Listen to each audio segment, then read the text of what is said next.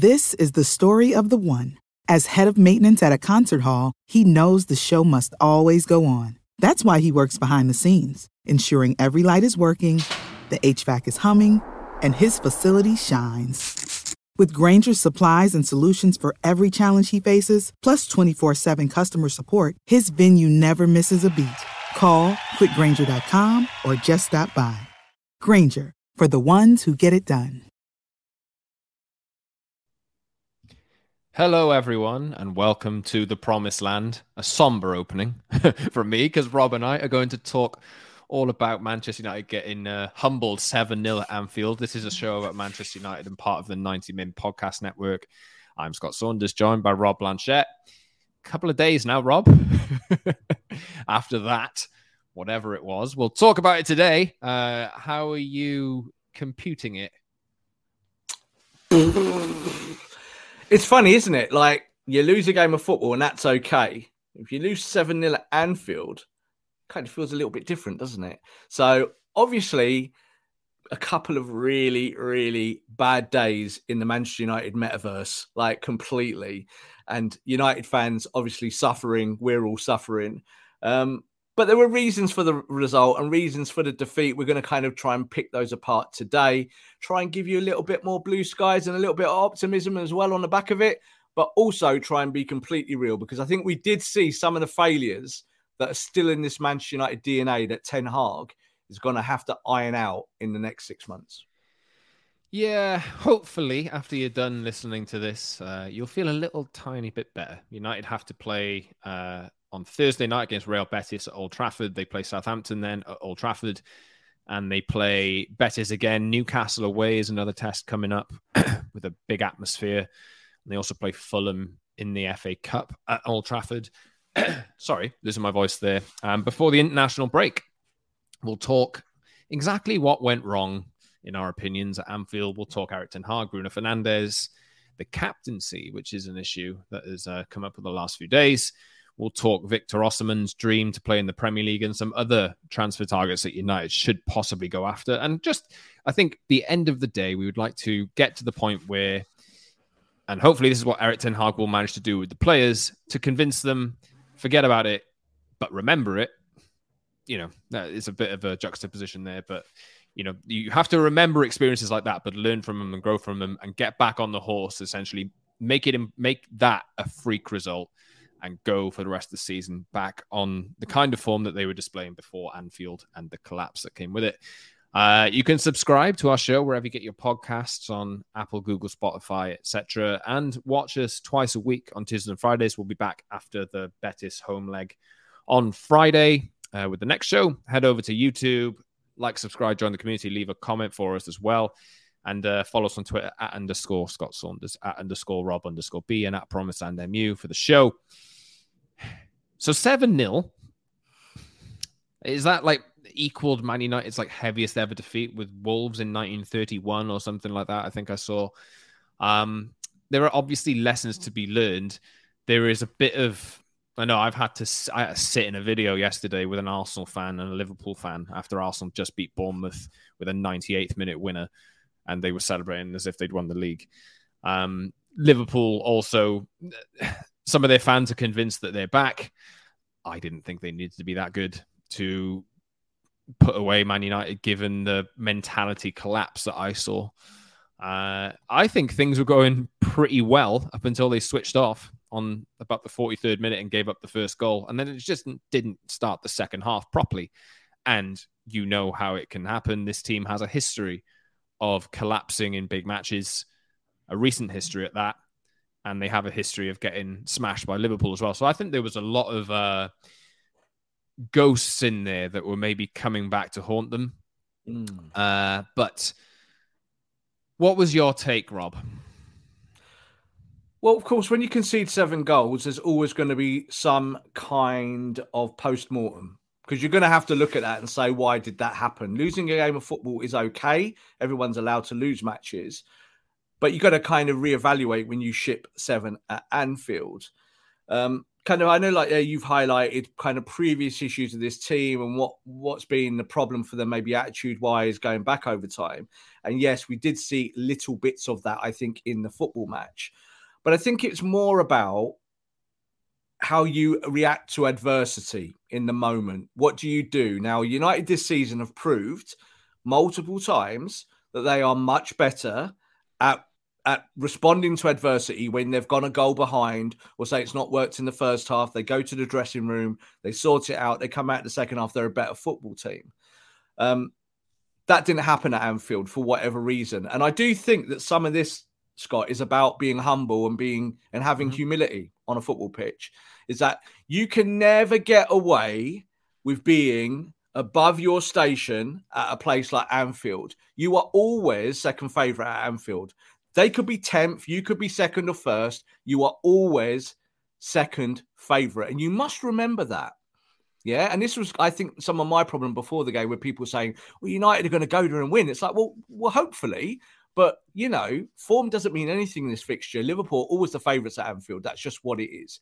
And I think United took their eye off that. So you went 1-0 down, bad first goal, really was, got cut open by Fred, Dalot, Varane, all not doing their jobs correctly, bad first goal. But then every goal after that was just bad, horrific. And it was all about United not doing their jobs correctly. And maybe, I think, a lack of humility, a lack of understanding that you've got to put your body on the line every play. Every time they go forward, they might score. And you've got to remember that. This is Anfield.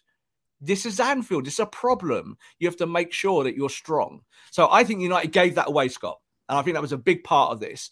And I think, again, it highlights the leadership structure at Man United. United got better leaders than before, but they haven't really still got that true captain that I think gives you the emotional control in those moments. You're still missing that. And if Harry Maguire is going to leave the football club, which we do believe that he will in the summer, something we will talk about in the weeks ahead much more, then you need to find a leader or mould someone in the system that you've already got to be your next leader as a full-time captain of Manchester United. Yeah, we have seen perhaps not a collapse as bad as that one, given it was 7 that they shipped this time, but we have seen, I think Liverpool turned up to Old Trafford last season. And I even this defeat, I think, was not as bad as that one, because I think that one at Old Trafford was the very, very bottom. And it could not get any lower than that. Maybe the Anfield reverse, where they won 4-0, was just as bad. But United, they've only lost a handful of games this season. They've lost 6 in the Premier League this season so far. But what we have seen in those defeats is a suggestion, really, or just actual proof on the pitch that they just cannot deal with, at times, the pylon and the adversity. And I think they're still very mentally fragile, and they're showing at times that they're able to get over that.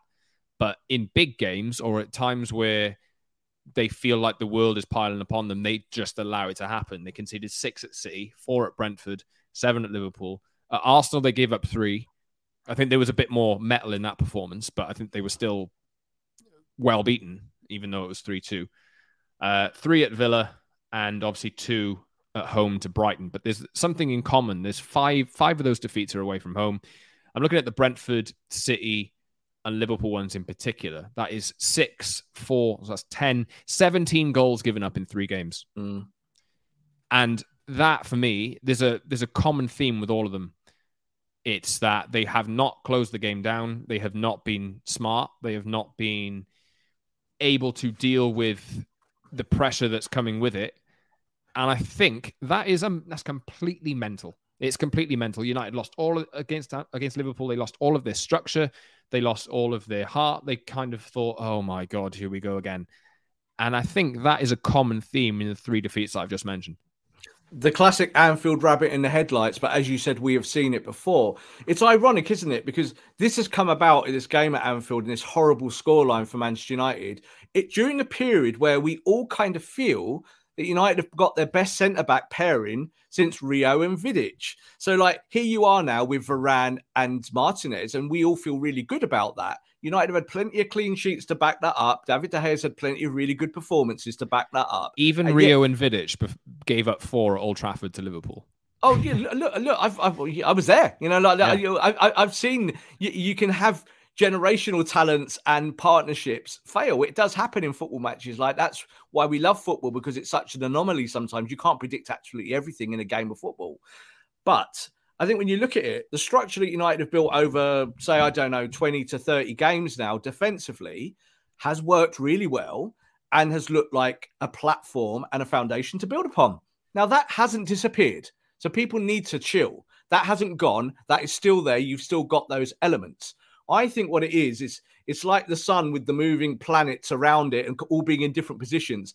At Anfield, just the universe of Manchester United was just in different places where you expect it to be. And this is what you need to learn. You need to take lessons from this game and say to yourself, right, what really happened at Anfield? Like, yeah, you lost 7-0, but what was it? What's the kind of minutiae points here that make you different? What makes you better next season and in the future and in the next game at Betis? What can you just take back from what you've achieved in the last 30 games and make sure that you're a better football club again? So there's a lots of that going on. And like you just said there about the team, I still think when you look at the performance on the day, it was kind of the usual suspects from maybe Manchester United year or two gone by pre-Ten Hag that I looked at performance-wise and went, ugh. So, yeah, the new signings didn't play well. They've had a great season, haven't they? The Casemiras and Martinez's, etc. But for me, again, I think there's a bigger weight on maybe the likes of Bruno Fernandes as the captain, his overall work rate and maybe his attitude. I thought Delo at right back has not looked the same player since the World Cup. And I know he had a knock after the World Cup, but I think even going into it, there was a little bit of a drop-off, and that drop-off has continued. So you have to make that big choice about whether he starts. I don't think he's a valid starter at the moment. And you kind of have to look backwards. So, like, even Rashford as the 9, Rashford's been the best player in the world, undoubtedly, for the last few months. He's been there from the left. Yeah, he's played on the left and he's been the best player in the world.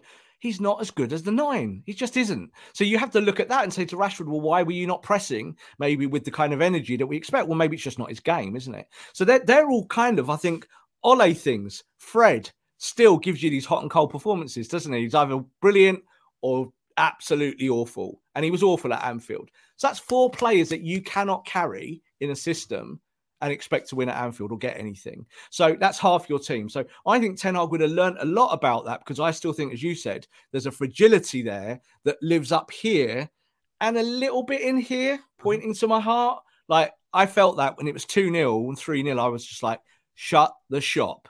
Yeah, just close this down, try and get a goal back, but don't do stupid things. What did United do, Scott? They were just stupid on repeat. The first goal was bad defending. The second goal, right after half time, United had about 7 chances to clear the ball. I saw players slipping over. I saw them try to clear it. It was just bouncing off ankles and knees. Yeah. And it was essentially like the ball was just somehow bouncing in the direction towards Man United's goal. And then it ended up in there. But nobody took any ownership over it. We talked before we started recording about the players at half time. And up until about 40 minutes, I think maybe United weren't the better team. But I think in terms of the game plan, it was going to plan. And I think you said earlier, just get to half time at 0-0 or better. And then they end up giving a goal away, which was very cheap after 43. And then the players come back out after the break and are laughing in the tunnel. Yeah. And that was a problem for me. I saw that at half time and it did worry me, because I thought, I don't want to be talking about that after the game. And here we are now. And I actually think it's worth talking about, because it showed a malaise in their attitude. So you're at Anfield. You've managed the game really well for 45 minutes, but you are 1-0 down. So there's work to do. Poker face, please. Stand in the tunnel, get ready, go out there. This is your job. And I think Roy Keane kind of said something the same. Roy talks a lot of hot and bluster. Like, he talks like Roy Keane, the player, all these years later, and about what he thinks are expectations of footballers. I understand that. I think there's a bit more nuance and balance to it than just saying you got to go out there and be double tough and double hard. But you do need to have that, I think, outward projection. Like, you can't be stood in the tunnel having a laugh and a joke like you're doing your shopping at a local supermarket with your mates.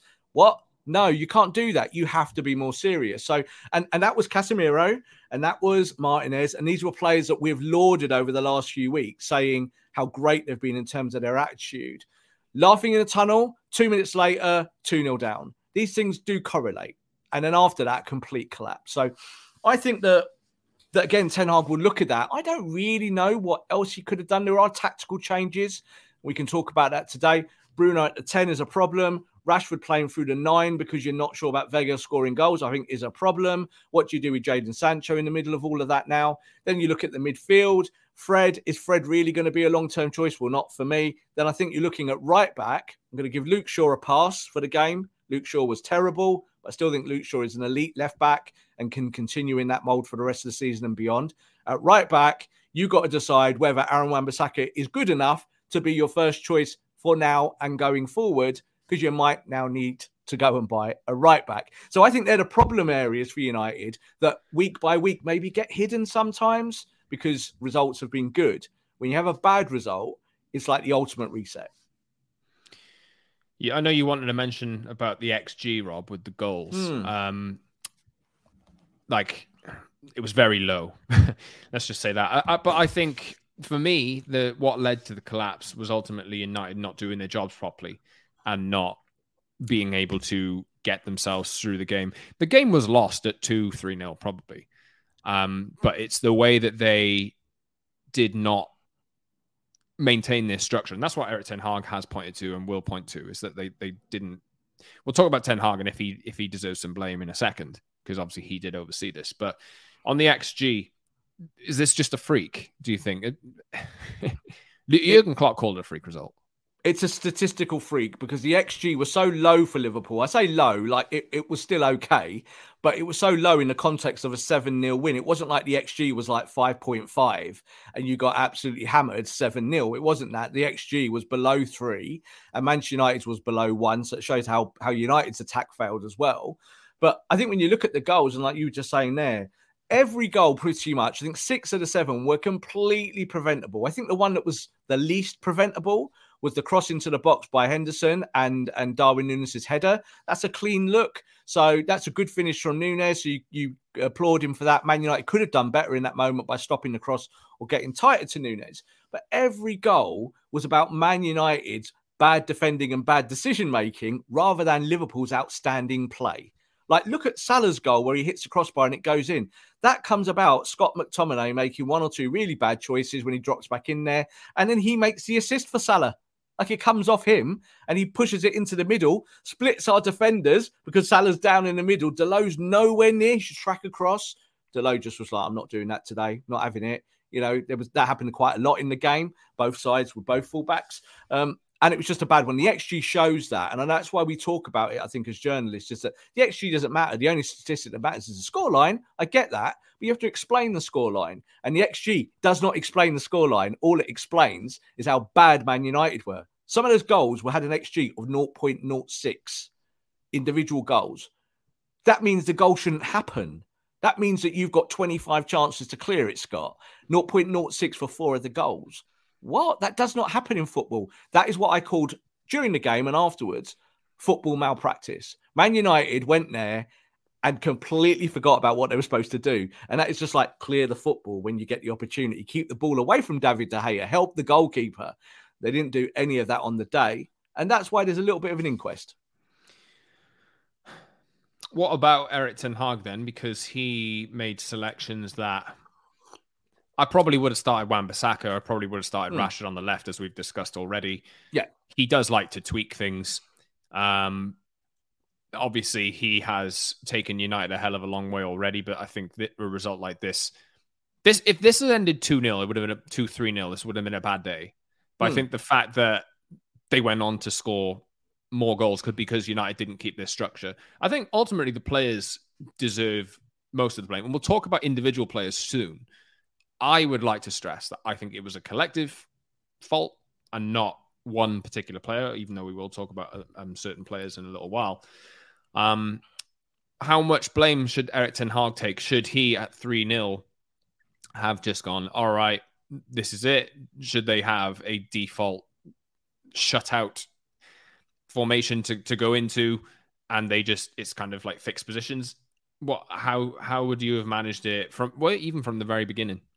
Well, I did tweet at halftime what I would have done, and I'm still sticking by it. Looking at the result and the way it went, I would stick by this. And the only substitution I'd have made at halftime, and I would have made one, is I would have got Delo off. I thought Delo looked passive going forward, awful going backwards. And I think that when you've got two fullbacks either side of the quality of Robertson and Alexander-Arnold on the front foot, you have to think like that. You have to think we have to look after these zones, each part of the pitch. So I'd have taken Delo off, and I would have brought Wan-Bissaka in, and I would have just shored that up. It doesn't mean that Wan-Bissaka is going to give you more on the front foot, but it means that you've got a little bit more like combativeness on that side of the pitch. You were giving too much away.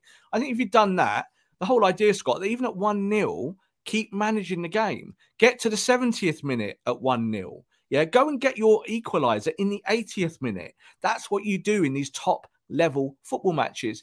You shouldn't be thinking at half-time, well, we'll just score 2-3-4 and we'll win 4-1. Because I think that's what they are thinking, United. I think United are going, well, we manage these situations just by winning games now. That's what we do. That's our DNA. Well, no. Some of these games, you have to be a little bit more acute. So how much does the manager take to blame for that? I think he should have made a change at half-time. I think the substitutes came a little bit too late after that. I think it was more reactive rather than proactive. And I think when you look at it, I think the selection wasn't a shock, was it?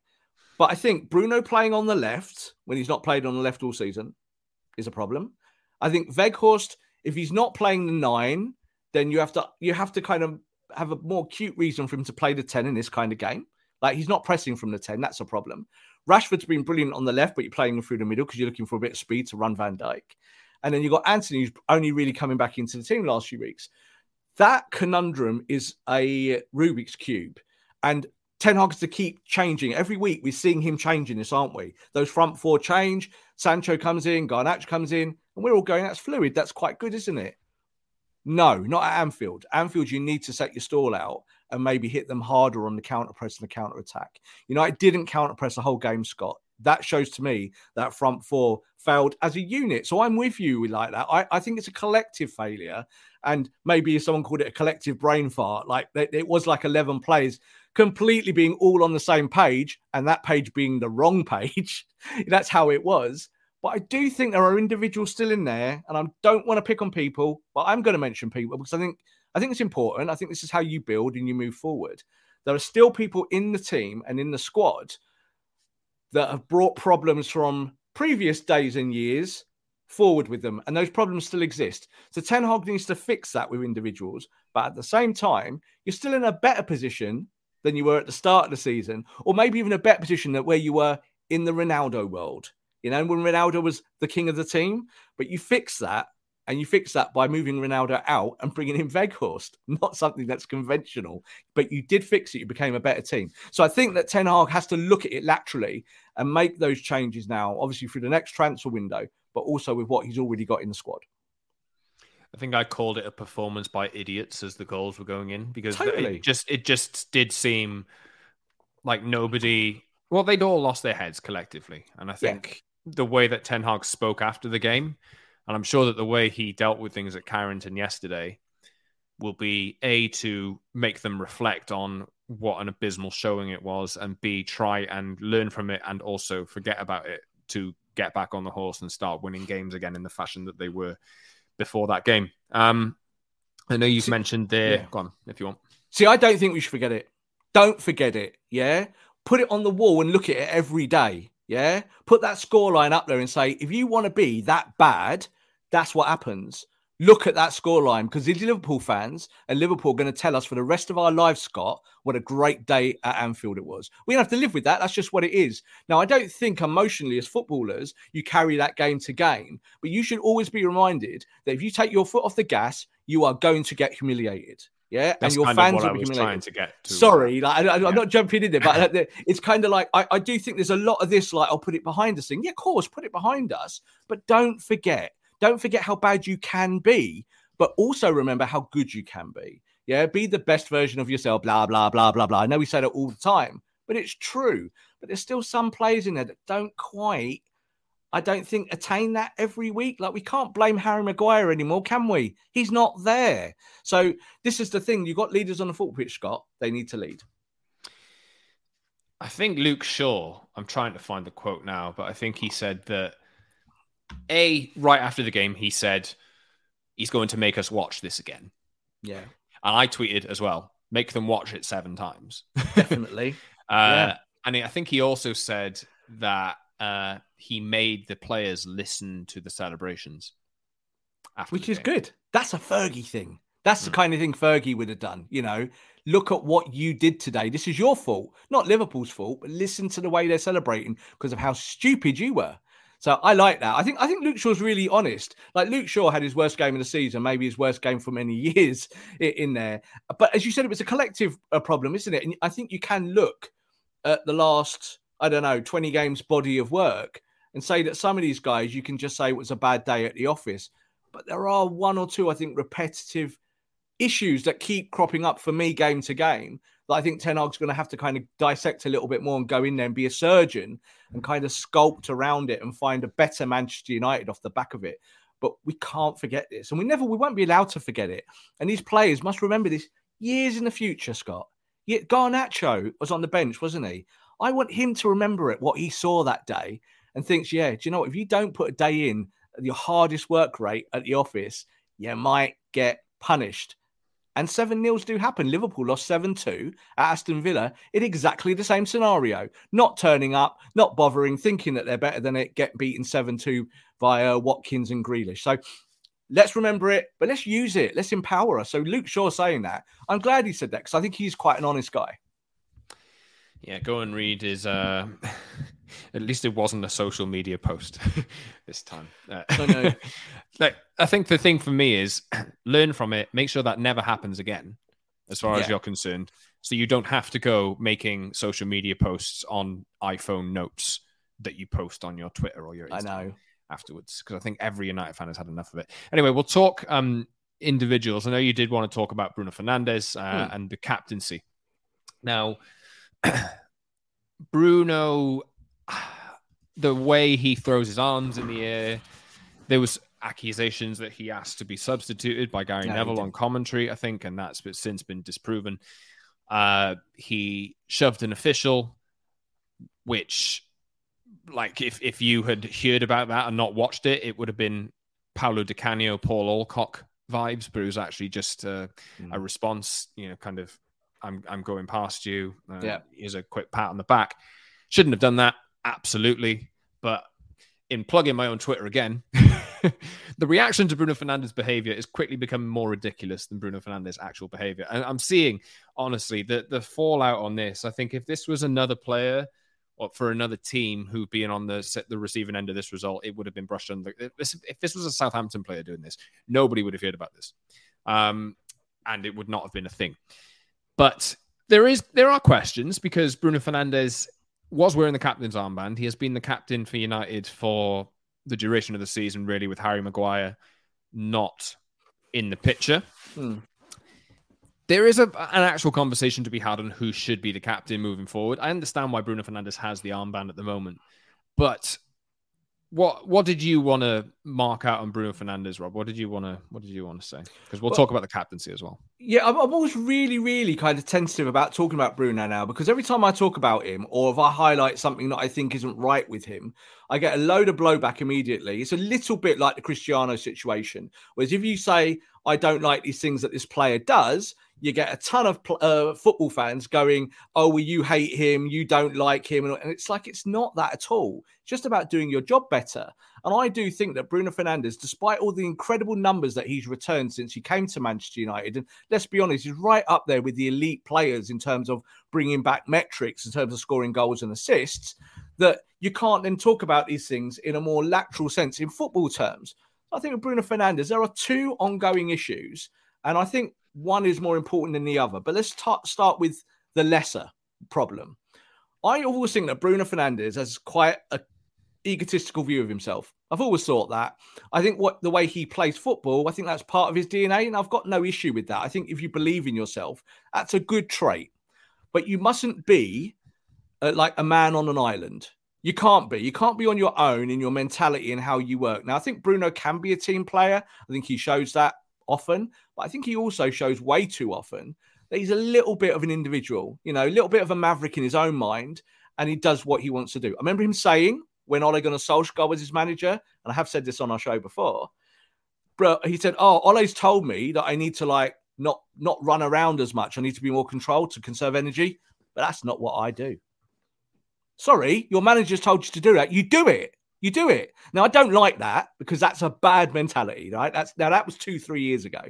Fast forward to the future. Here we are now. Bruno Fernandes is a captain of the football club. Probably correct that he wears the armband in Maguire's absence because we've not had that transition between senior players or anything like that. But I still think that Bruno Fernandes, in the lesser side of this issue. This is the story of the one. As head of maintenance at a concert hall, he knows the show must always go on. That's why he works behind the scenes, ensuring every light is working, the HVAC is humming, and his facility shines. With Grainger's supplies and solutions for every challenge he faces, plus 24/7 customer support, his venue never misses a beat. Call quickgrainger.com or just stop by. Grainger, for the ones who get it done. His problem is his leadership, how he runs the game as a captain and what he does. Way too much of this, way too much throwing his hands in the air, little touch in the face, I'm going to roll around for a week. It's embarrassing. It doesn't really bother me. I look at that. I don't go, oh no, I'm really sad about that. But I look at that and I kind of go, no, you have to be the physical representation of our football club on a football pitch. We've got the armband. That's what it is. That's problem one. Problem two for me is I think something that we've reiterated a lot this season, and I think it's manifesting itself in this result, is that Ten Hag, for some reason, whether it be on the pitch, off the pitch in training, whatever, does not really fancy Bruno as a 10. Now, Bruno plays the 10 most weeks, and I think you play him because that's his position. That's where he is best out being a 10 or an 8, isn't it? He's a better number 10. But he's getting pushed into wide areas, Scott, for a reason. And the reason is that his on-the-ball work, his control of the football, is not good enough. It's the truth. People don't want to talk about the truth. You can't handle the truth. But people don't want to talk about it because he still delivers metrics. He does get you that perfect pass. We've seen it in recent games, haven't we, where he'll get you a great assist. But one great assist does not work with giving the ball away 15 times at your feet, Scott. You can't have one without the other. You've got to have the perfect pass and the perfect game. That's how you become champions. That's how you become better. So for me, the 10 position is almost as tricky now as the 9. So you know that Ronaldo left, didn't you? In the winter, you need the number 9. I do also think you're probably now going to need a number 10 that can run games. Because for me... You do have Christian Eriksen. You have Christian Eriksen. Now, you could bring Christian Eriksen back. Now, he's obviously hopefully going to be back around April time. We don't know. We don't know how fit he'll be. We don't know how ready he'll be. So we have to give him a little bit of a chance. But for me, there is that thinking going forward is that even next season, you might see Eriksen more at the 10, which is something we've asked to see earlier in the season. And that's not a swipe at Bruno. Bruno, if you're listening to this, you've got to be better, man. You have to be. You've got to be able to take... I don't like it that Bruno goes in front of a camera, Scott, after games and gives all the diatribes. Oh, we were this, we were that, we were the other. Well, fix it. Don't tell us. We don't want to know. We want to see it on a football pitch. So Bruno wants to be the captain of this football club going forward. And I think he does want to be. Then you need to be more of a captain and you need to be more perfect with the ball at your feet, with the short game, because he isn't. And let's be honest, and I think that's why Ten Hag's going, well, you can start on the left at Anfield because I don't want you giving the ball away in the middle of the pitch and then we're going to get counter-pressed because that happens way too often. So I don't want to bash Bruno, and I know it sounds like it, and I know you like Bruno, and I know other people like Bruno. I like Bruno. But Bruno, you got to do better because you're the heart and soul of that part of the football pitch. You have to run it. It's not just about running around and throwing your hands in the air and, showing that you care. You've got to be technically better. That's the big problem for me. Bruno Fernandes is technically, he's still not the player we need. When he came to the football club, other clubs didn't sign him, Scott, because he wasn't technically good enough. That was the reason those clubs gave at the time. We took him. United were one of them, by the way. They exactly. They didn't do it 6 months earlier because he gave the ball away so much. And let's be honest, you came to the football club, you were a sensation, yeah? We loved him. He helped us get second. He helped that Ole Gunnar Solskjaer project immeasurably. He was the signing. He was the man. He was the guy. But in this project, you've got to be something different and a little bit more. I still think I think the issue with Bruno is almost identical to Ronaldo, is that Ronaldo believes Ronaldo has to be everything to the club. And the truth is, you're still just one of 11 players. Bruno, I think, wants to be everything, but sometimes I just want him to be a functional number 8-10, Scott. Put the ball on the deck and give it to someone simple and go and find another position where you can hurt people.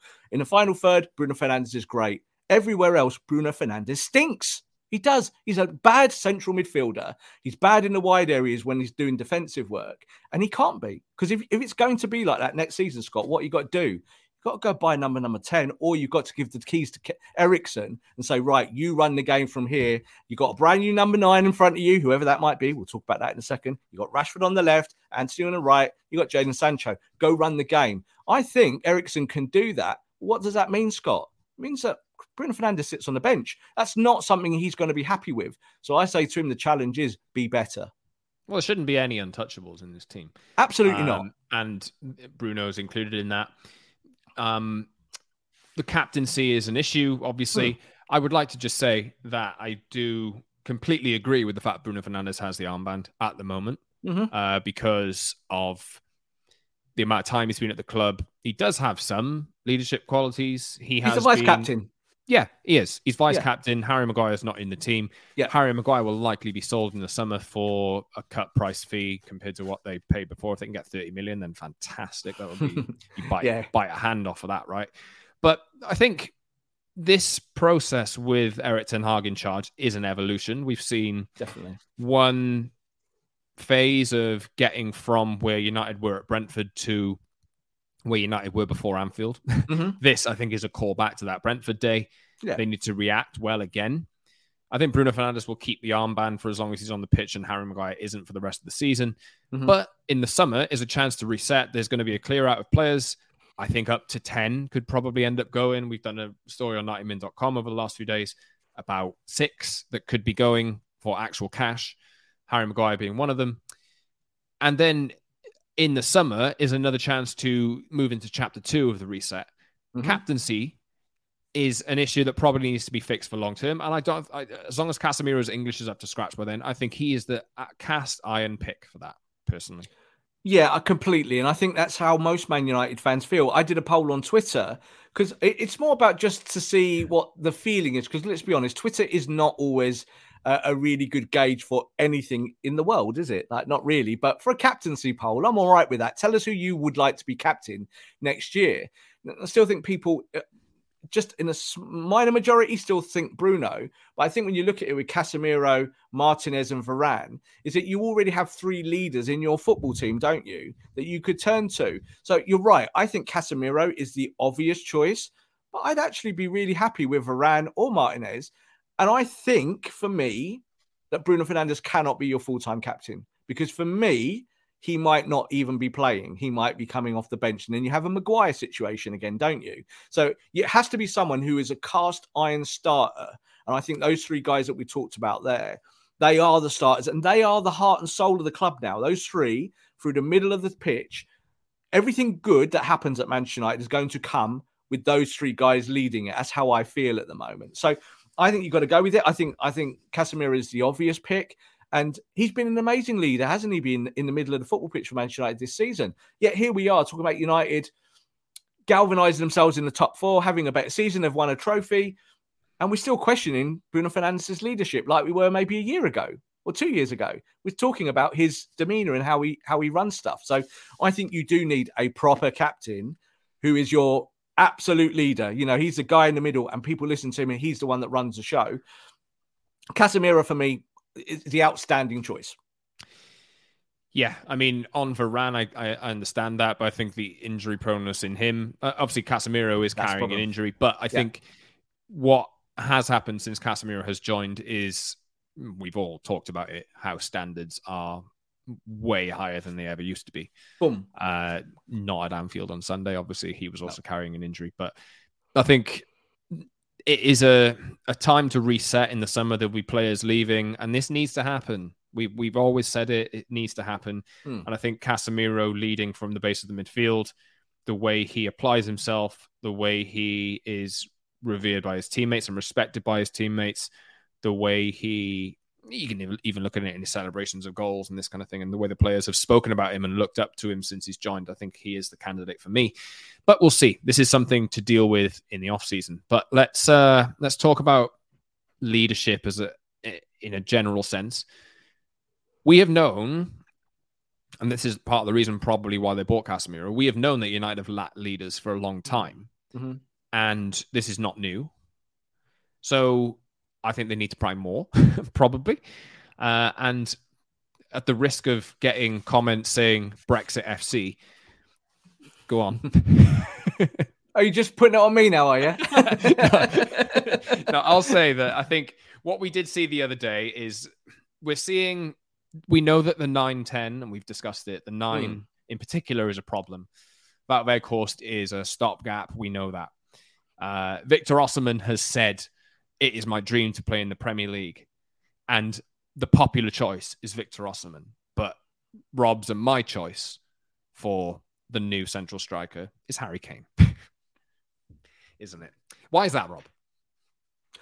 Right, let's get into this. This is not new information, by the way. No, it's not new, and it's not new. But I do think that kind of as the season unravels and we're getting towards the end of the campaign, and we're kind of really micro-analysing still the weaknesses and the cracks at Man United, and we're trying to find solutions. And I think this is kind of how Erik ten Hag will be thinking as well about what does he do in these key positions. Manchester United need to address 3 positions, I think, as a matter of urgency going into the next transfer window. 8, 9 and 10. They are the 3 areas through that middle part of the pitch. If you've sorted out your centre-backs, but as you said, Varane is something you need to look at. You've got your number 6. That number 6 is probably the best in the world in terms of being a number 6 or how he does it. He in the next 3 years or so, though, needs to be supported with another player. Correct. And this is why you need to build laterally with a number 8. I keep using the word laterally today, but it is pertinent.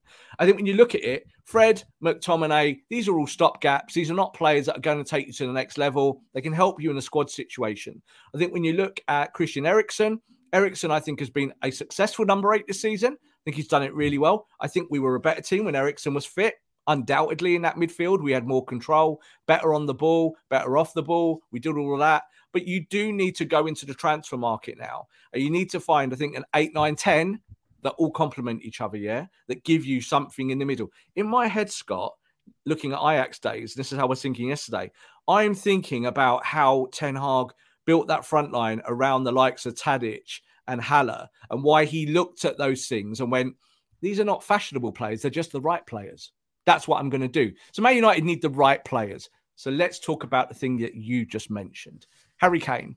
And we'll talk also about the midfield position in a minute as well.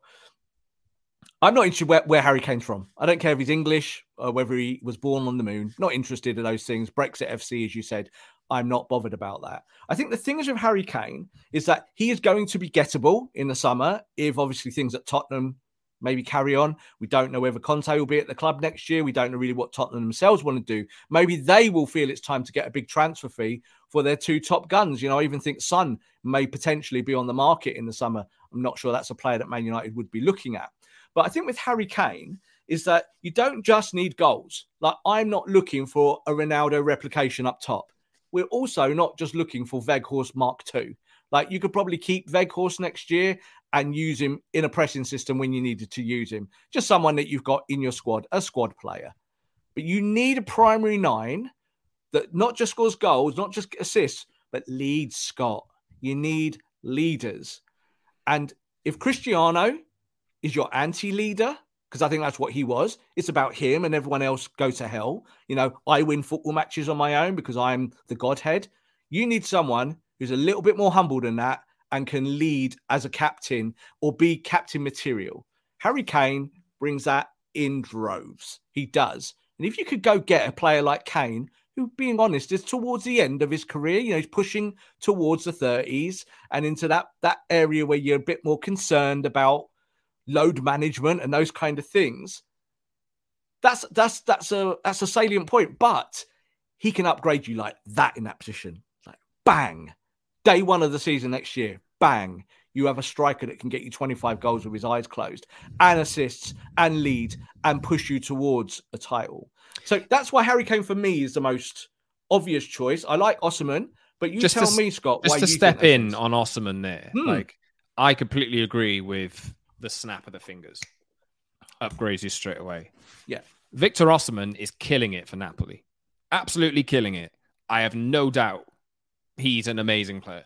He is. But we have seen time and time again with strikers coming from Serie A. You only have to look at anyone in Lukaku in recent years. Yeah. Coming from Inter, scoring a bunch of goals. Tammy Abraham's really good in Italy. Yeah. United linked with Tammy Abraham as well. Yeah. Not for me. I think United can get better. Not for me. The risk you run with Victor Osimhen is you're paying more money. And you do get a massive upside, but you also get a massive potential downside as well. If it doesn't go right, you've then spent 120 to 150 million pounds on a player who is great, but maybe can't make the jump. You already know Harry Kane can do it in the Premier League and in Europe.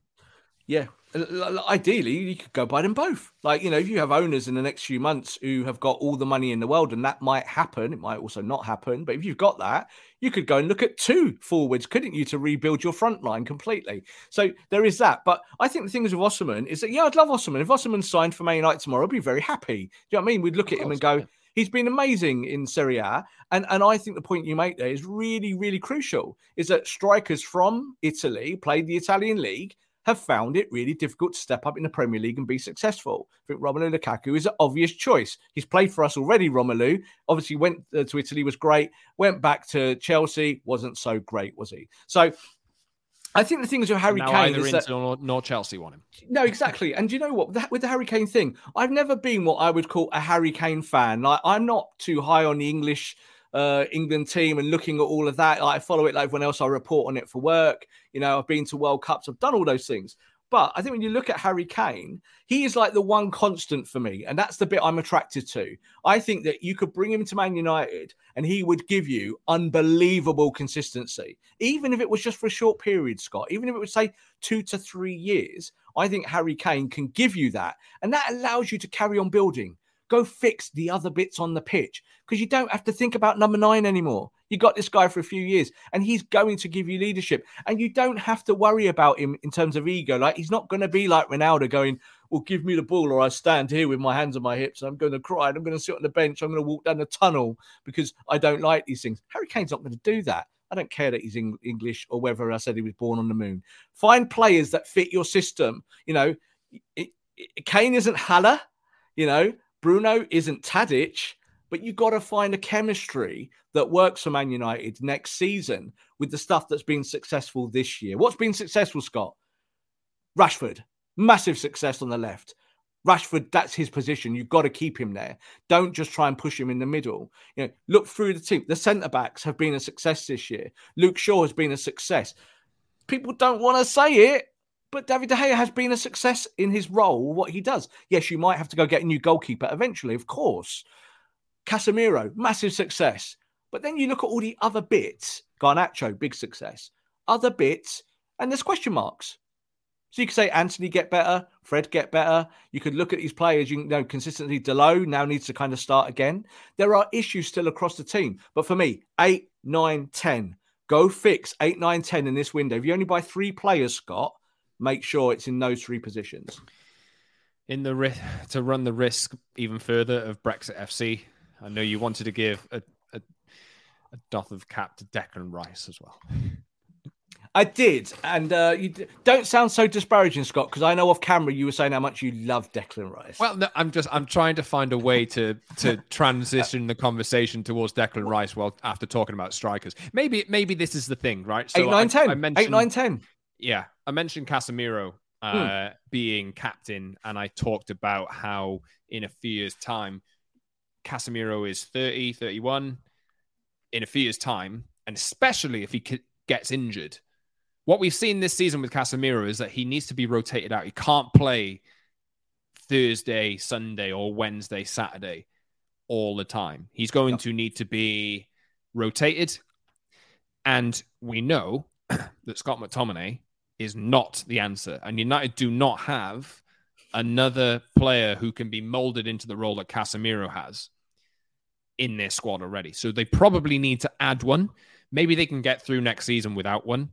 But when Casemiro isn't there, there's a massive drop-off. And when Casemiro doesn't play well, like at Anfield, there's a massive drop-off.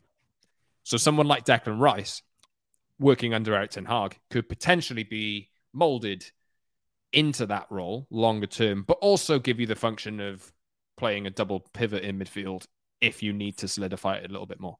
Yeah, I don't think we're going to see Erik ten Hag anytime soon, certainly next year even, to go away from this 4-1-5. I think the 4-1-5 has proved that it works. Yeah, overall, over the body of work, it does work. So it's a number 6, a number 8, a number 10, wide, forward. That's it. That's all it is. It's really, really simple system to be able to press together.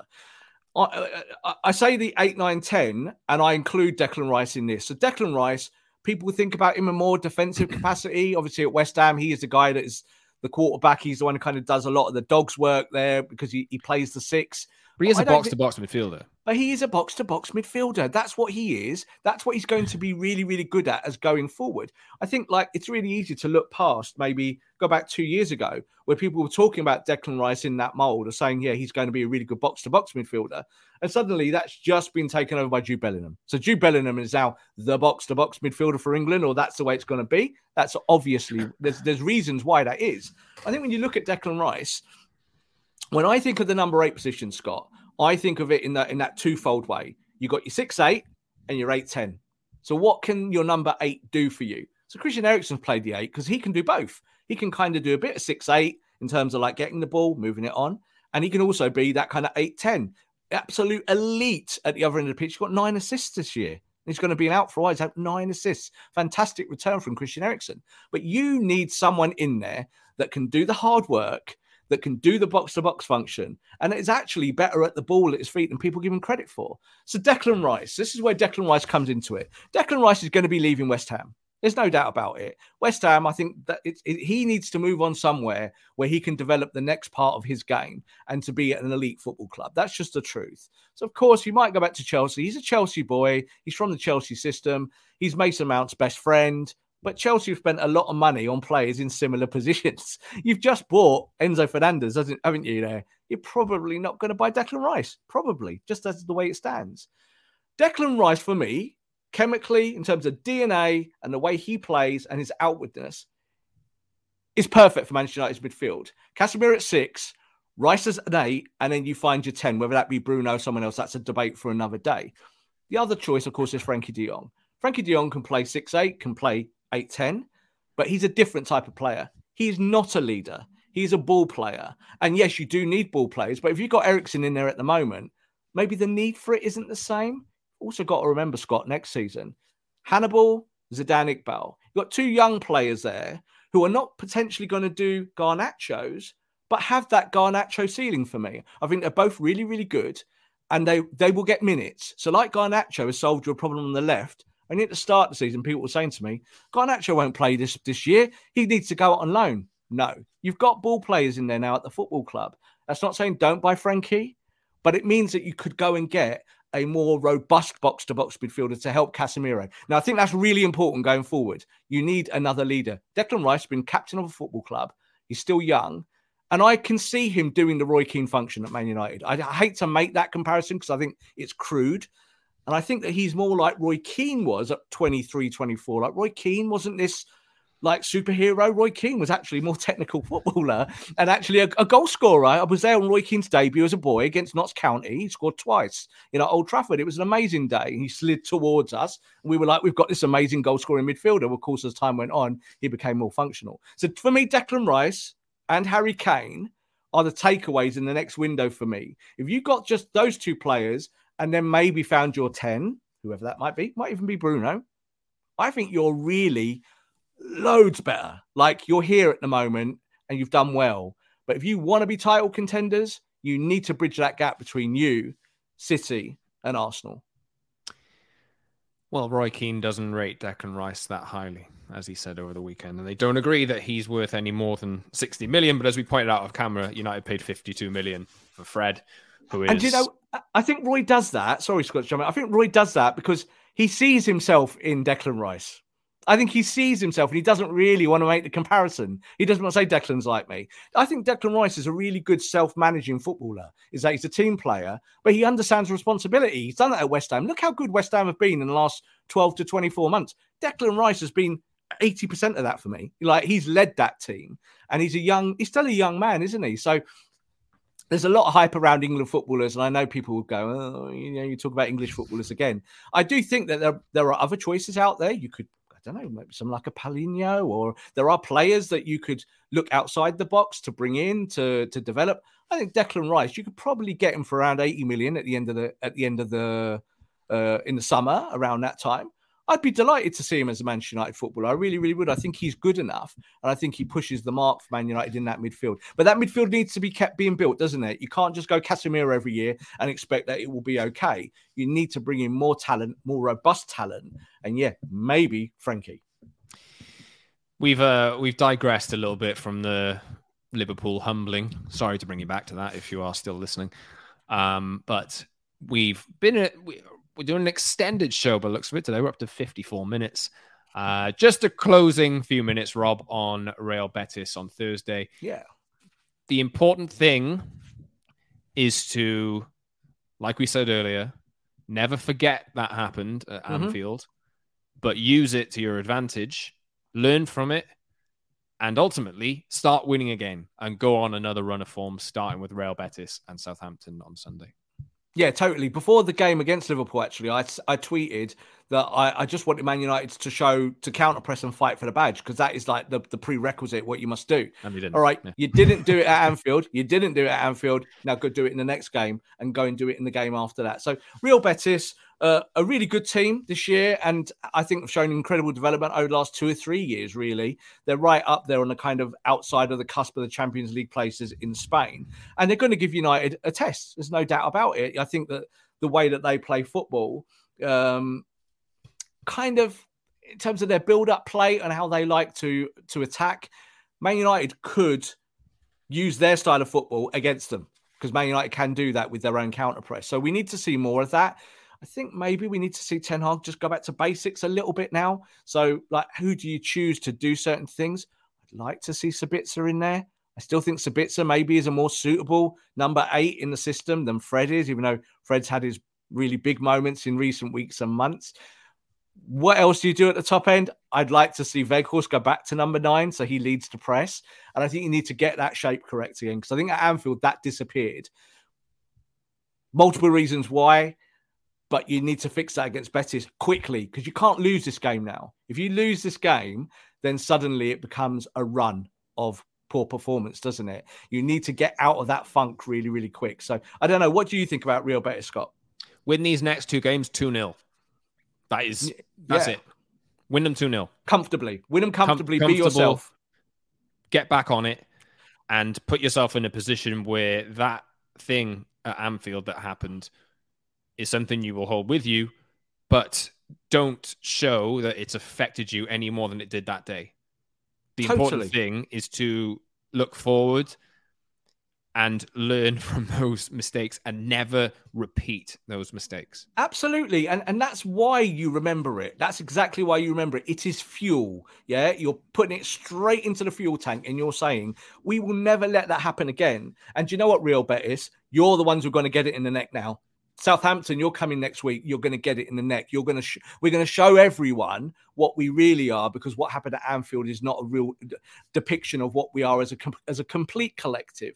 So I think that that's really important now. I think I said to you off camera as well, if I was Ten Hag, I'd be saying to the team, you go undefeated now to the end of the season in the Premier League. That's it now. You've had 6 defeats. That's it now. You don't get a 7th.